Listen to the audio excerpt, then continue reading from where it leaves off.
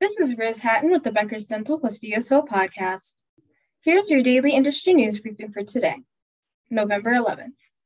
A North Carolina dentist was recently sentenced to 1 year in federal prison after being found guilty of tax fraud, CBS 17 reported November 9th. Dr. Santa Maria McKibbins of Durham, North Carolina, pleaded guilty in July to tax fraud for filing a false tax return for her dental practice. An investigation revealed that she withheld information from a tax preparer regarding income and personal use of funds related to her business.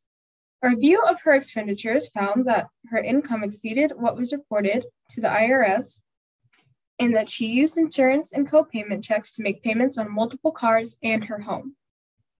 Dr. McKibbins was also ordered during the October 29th ruling to pay $235,298 in restitution.